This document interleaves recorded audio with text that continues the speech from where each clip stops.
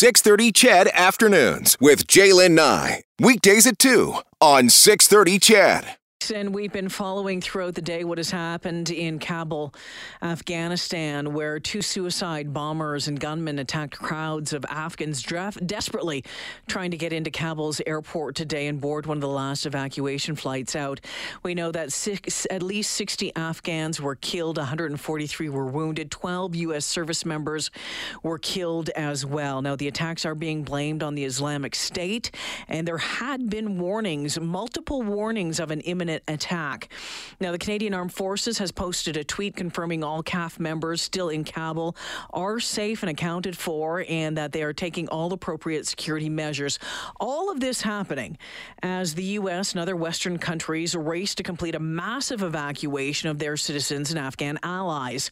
Earlier today, the last Canadian military flight carrying Canadian citizens and Afghan refugees left Kabul. The acting Chief of Defence Staff, General Wayne Eyre, says Canada helped evacuate 3,700 people from Kabul over the past week or two. But in a notice this morning from Immigration, Refugees and Citizenship Canada, the government said, quote, it recognizes there are a number of people in Afghanistan, including Canadian citizens, permanent residents, their families, that didn't make it on board.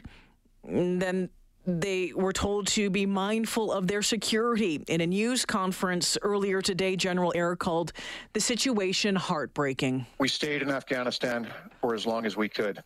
We were amongst the last to cease evacuation operations. We wish we could have stayed longer and rescued everyone who was so desperate to leave. That we could not is truly heartbreaking. But the circumstances on the ground rapidly deteriorated.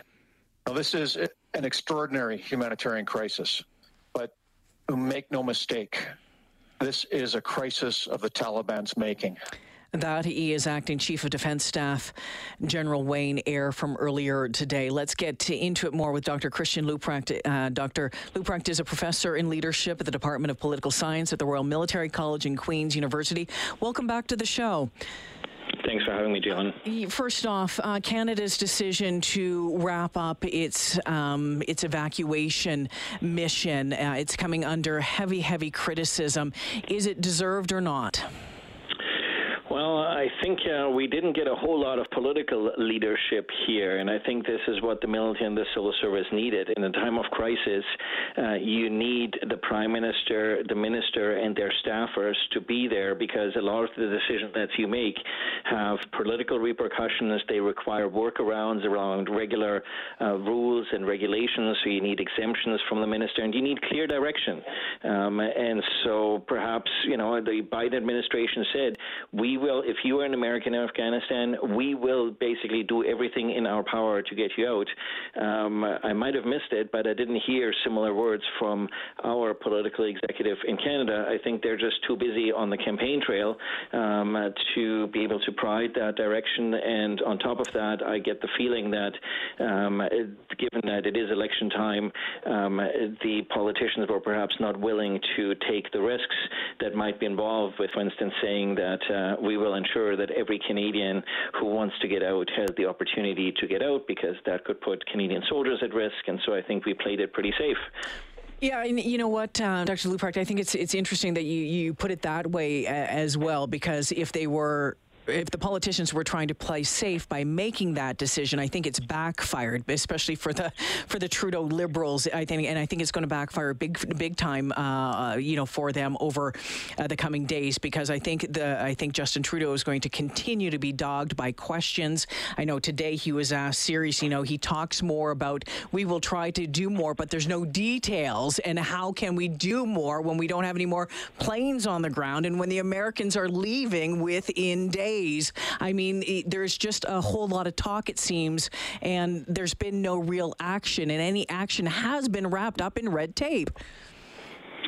Yeah, I think, and that shows also that, look, we had lots of opportunity to, so as early as late March, we know Tom Blackwell from the National Post reported on a briefing note that detailed sort of worst case events of perhaps having to evacuate the embassy. So it was clear, at least as early as March, that there was a serious risk of having to perhaps move rather quickly. So at that point, we could have established, for instance, lists of all the Canadians and anybody else that Canada was determined to evacuate. But it appears to me that there wasn't really much in terms of a list, nor a sense of locations where people actually were, so that we were quite literally building the plane while flying it when the crisis broke, and all that during a writ period when there wasn't the opportunity to provide the sort of direction that the civil service needs in a time of crisis to make these critical decisions. So it appears that either there was an unwillingness to recognize that the situation could get serious and sort of hoping for the best in terms of the institution that we've built,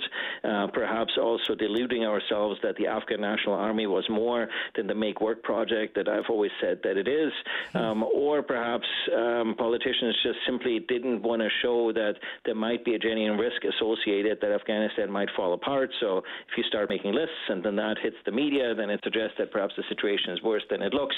In any event, it doesn't look to me like we were particularly prepared. It also doesn't look to me like we were a good ally. The Brits sent 1,000 soldiers, the French sent between 300 and 500, the Germans sent 160 soldiers, the Norwegians sent a field hospital. It appears to me that all we did was send over a few special ops in order to get Canadians out and basically write the coattails of the entire American security and intelligence operation that they've been mounting. And so I'd like to know, did we actually, when the Americans coordinated other countries and the assistance that they were willing to provide, did we put in our bid to what kind of help do you need and we'll provide it?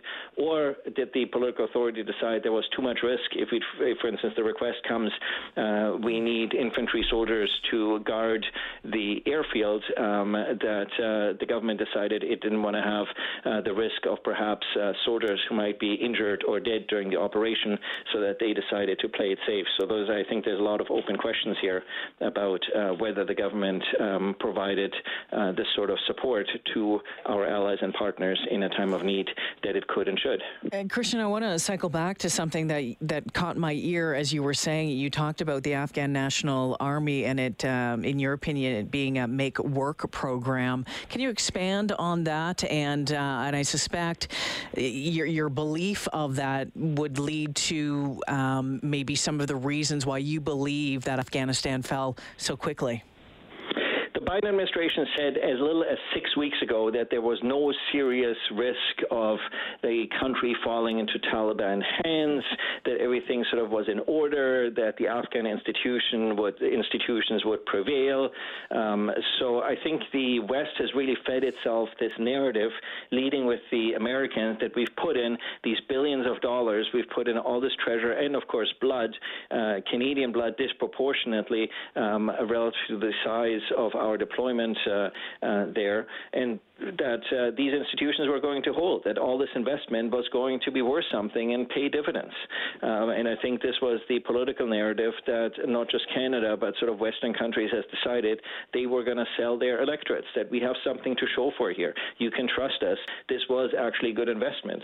And so I think people just drank the Kool-Aid. They believed sort of their own stories, and they didn't believe their intelligence services when they told them the country is in serious trouble. And look, the Taliban have been gaining steadily territory since 2017. It's not like the Taliban came out of nowhere and we were all of a sudden surprised. Oh, there's Taliban here. Who are these people with guns? I mean, we've been contending with them for the last 4 years, so we knew that the trajectory was not in our favor.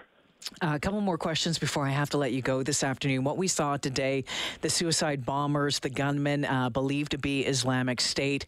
Can you get into the relationship between the Islamic State and the Taliban? Because I think a number of people, I think a lot of people are confused about their relationship and about, how the Islamic State came out of the Taliban came out of the Islamic State came out of the Taliban. Can you expand on that for us? So what's known as Islamic State K for Khorasan.